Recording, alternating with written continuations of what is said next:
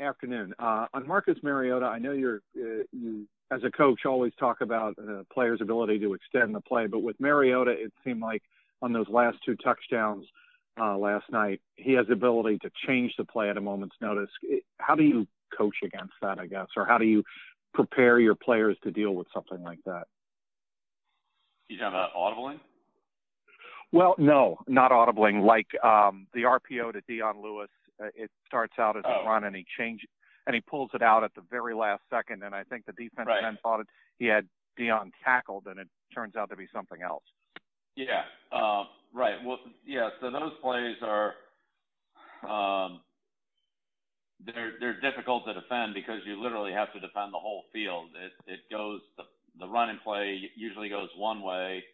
And then on the other side of the field is some kind of a passing combination, either like a slant or a diagonal or a bubble screen or something, that attacks the defense on the other side. So if you overplay one, they run the other, and vice versa. So those are hard plays to defend. It really comes down to team defense. If you guess at one and guess wrong, you're in trouble. So everybody has to take care of their responsibility and defend the space that they're responsible for, and you have to be disciplined, or they'll get you on it. So, and some of those running plays also have more than one option. So the running back could get it, or the quarterback could keep it, or there's another part of the passing play as an RPO or a bubble screen, if you will, those type of things. So, yeah, it puts a lot of stress on the defense, and really everybody's at the point of attack on that. It's not just where the ball appears to be going, but there's another part of the play away from it that you have to defend. They do the same thing on the stretch plays and the boots. They run a lot of outside runs, and then if you chase the outside runs, then they come back and boot the other way, and get everybody coming back across the grain, or hit the defense if they over pursue on the backside of those boots. So that's a big part of their offense, is the balance that they have between attacking one area and then starting in that area, but actually attacking a different area, forcing the defense to, as I said, cover the whole field. Great. Thanks, Bill. Yes, you're welcome, Mike. Next up is going to be William Benditson, followed by Ben Volen. Go ahead, William.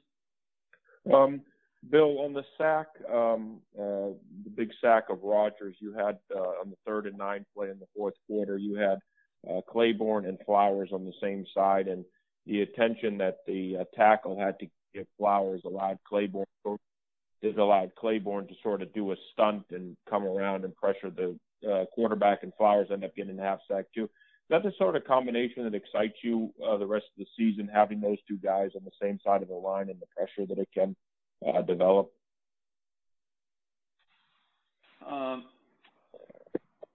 Sure. I mean, I have confidence in all of our rushers, and we have to take advantage of the opportunities that we have. On that particular play, that you're referring to, the center went to the other side. So on a 4-man rush, when the center goes one way, then that side's 3-on-2, the other side's 2-on-2, and Claiborne and Flowers were 2-on-2 there on the defensive right side on Lane and Bakhtiari. There was a play earlier in the game, I think it was in the second quarter, when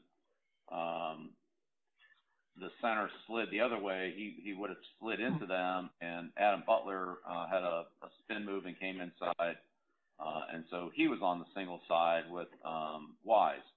And Rodgers ended up flushing out of the pocket and throwing the ball away, but it was a similar type of situation. So I guess the answer to the question is, yes, but you have to have a balanced pass rush, and if they overload the protection on one side by bringing the center or keeping a tight end in or putting a back end over there or however they do it, then wherever you get the singles, that's really your best opportunity to win, and that's where you need to do a good job on the singles. So that's really everybody's got to do a good job. Everybody's got to be ready to win their matchup, because with 5 blockers and potentially more with a tight end or a back, at least the chip or get in the way before they go out on their route, not everybody gets a clean shot. So the guys that do those are the guys we're counting on to win.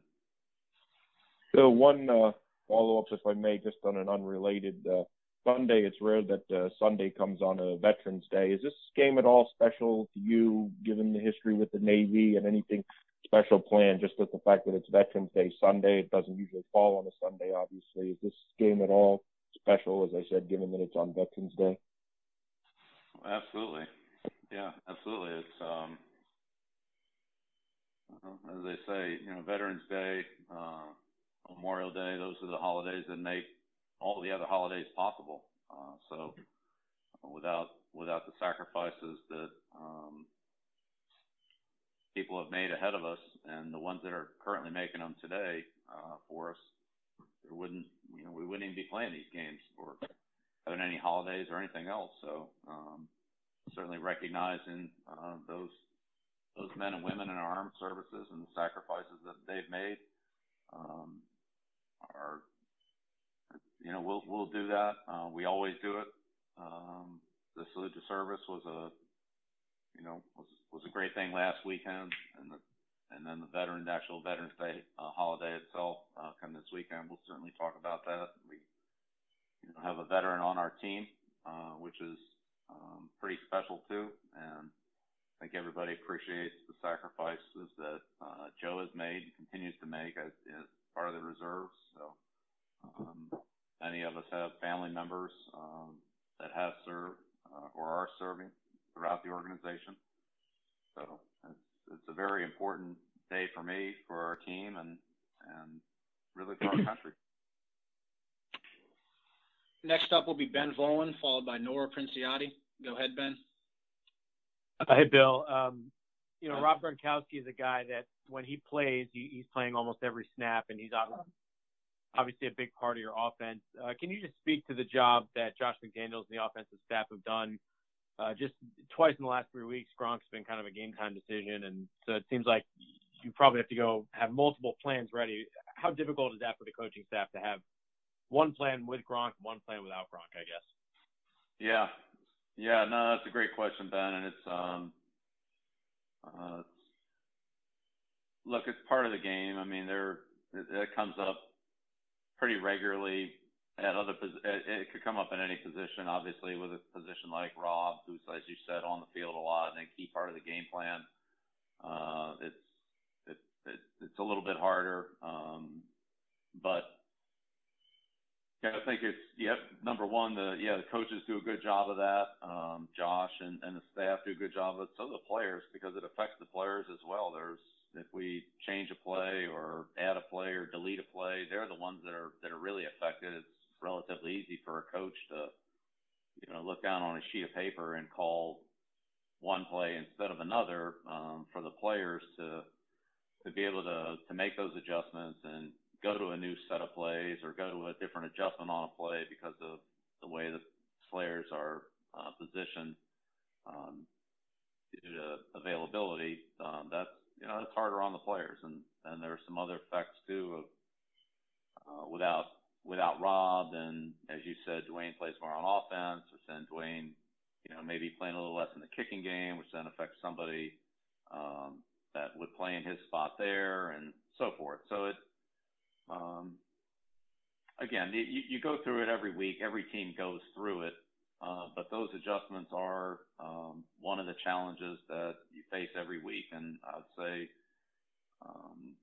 every week there's usually, I don't know, it changes obviously, but there's, more than, one or more guys that are really very close to game time decisions. Maybe it comes down to Friday or Saturday or even the day of the game as to, how they're feeling, what they'll be able to do, and how effective you think they'll be. And so you have to really be ready to go both ways on those, because they truly, a lot of them are 50-50 calls until you finally have to make a call, and you give it as much time as you can to resolve. But finally, at some point you have to make your active list and go with it. So, but that is adjustments for the players as well as the coaches.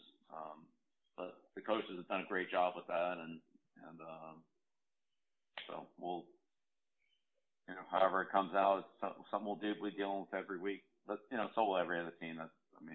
Every coach I talk to is they'll talk about it's the same thing. There's no different on any other team. Good, thank you. You're welcome.